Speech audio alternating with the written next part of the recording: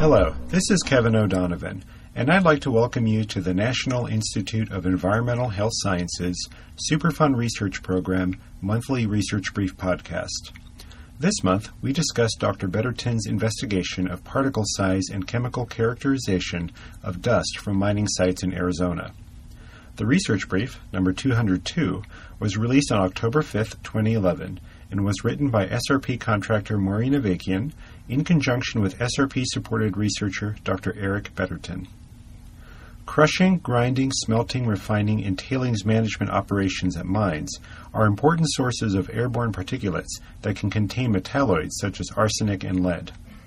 Human exposures to this dust can occur through inhalation and ingestion. Children are more likely than adults to ingest dust and are more vulnerable to the effects of toxic contaminants.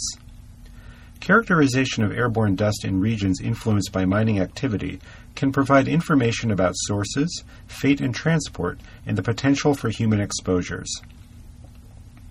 Particle size affects residence times, how long a particle stays suspended in the atmosphere. Smaller particles stay airborne longer. This influences fate and transport, leading to clues about contaminant sources. Coarse particles, greater than 2.5 micrometers, are generally created through mechanical actions such as crushing, grinding, or by strong winds, and have residence times of a few hours. By contrast, the fine particles, less than 2.5 micrometers, that result from smelting and refining operations, have residence times as long as 10 days and can disperse more widely into the environment. Particle diameter affects aerosol deposition in the human respiratory system. Coarse particles are mainly deposited in the upper respiratory tract, nasal cavity, pharynx, and larynx. They are ultimately swallowed and eliminated through the digestive system. In contrast, fine particles penetrate more deeply into the lungs and can be transferred directly to the bloodstream. Thus, determining the distribution of toxic metals in dust fractions also has important implications for human exposure and public health. At the University of Arizona's Superfund Research Program, UASRP, scientists led by Dr. Eric A. Betterton and Dr. A. Eduardo Saez are performing size-resolved chemical characterization of atmospheric aerosols near mining sites in Arizona. By determining the chemical components of mine tailings dust as a function of particle diameter, their research will generate source apportionment data, improve fate and transport models of airborne particulates, and better assess potential health impacts of contaminated dust. Dr. Betterton and Dr. Saez's group performed size-resolved chemical characterization of atmospheric aerosols sampled over a period of a year near an active copper mine and smelter site in Hayden, Arizona. In addition to standard measurements using a total suspended particulate (TSP) collector, aerosols were characterized with a 10-stage 0.054 to 18 micrometer aerodynamic diameter, multiple orifice uniform deposit impactor (MOUDI), and a scanning mobility particle sizer (SMPS). The MOUDI yields mass concentration of particulates by particle diameter, while the SMPS yields number and volume concentration by particle diameter. The collected particulates were analyzed for metal content by inductively coupled plasma mass spectroscopy. TSP samples collected at the active mining and smelting site in Hayden were compared to other sites in southeast Arizona, a clean mountaintop site, a metal-free mine tailings site, and a typical urban environment. These comparisons demonstrated that airborne arsenic and lead were at least 9 and 4 times higher, respectively, at the Hayden site than any of the other sites sampled. Scanning electron microscopy and electron dispersive spectroscopy revealed the presence of globular arsenic and lead-containing particulates, suggesting a history of high-temperature processing in fine fraction samples collected in Hayden. The MOUDI samples that showed both arsenic and lead concentrations followed a bimodal distribution, with maxima centered at approximately 0.32 micrometer and 7.0 micrometer particle diameter.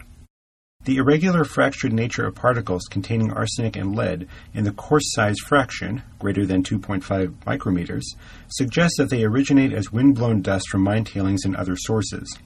The globular fine fraction, less than 2.5 micrometers, contained approximately 70% of the total arsenic and lead, which is likely the product of condensation and coagulation of smelting vapors. In support of this, SMPS data showed the highest readings of ultrafine particle number concentration when the wind came from the general direction of the smelter. Unfortunately, particles detected by the SMPS cannot be chemically analyzed and therefore cannot be assigned to a source. Thus, the ultrafine particles observed with the SMPS could be associated with arsenic or lead vapor or sulfuric acid production at the smelter. More detailed observations of dust fluxes at a Superfund site in Dewey-Humboldt, Arizona, will be used to develop a model for the horizontal and vertical flux of particles and to further characterize contaminant transport from mining and smelting operations. Additionally, Drs. Betterton and Saez are working with other UASRP investigators, first to see if vegetation cover at this site will reduce dust, and second, to supply actual size-fractionated dust samples for analysis of arsenic solid phase speciation and for inhaled arsenic toxicity studies. Together, these UASRP projects will provide insights into the source, fate and transport, and health effects of metal-contaminated airborne particulates. To our knowledge, this is the first demonstration of size-resolved atmospheric aerosols associated with arsenic and lead in the vicinity of mining operations, information necessary for source apportionment and exposure assessment. The location of many mining operations in dry climates, in addition to the warmer, drier conditions predicted for the southwestern U.S., may make contaminated atmospheric dust and aerosols an increasingly important exposure route that could result in adverse effects on human health and ecology. If you'd like to learn more about this research, visit the Superfund Research Program website at www.niehs.nih.gov/SRP. From there, click on Who We Fund and follow the links to the University of Arizona Research Summary.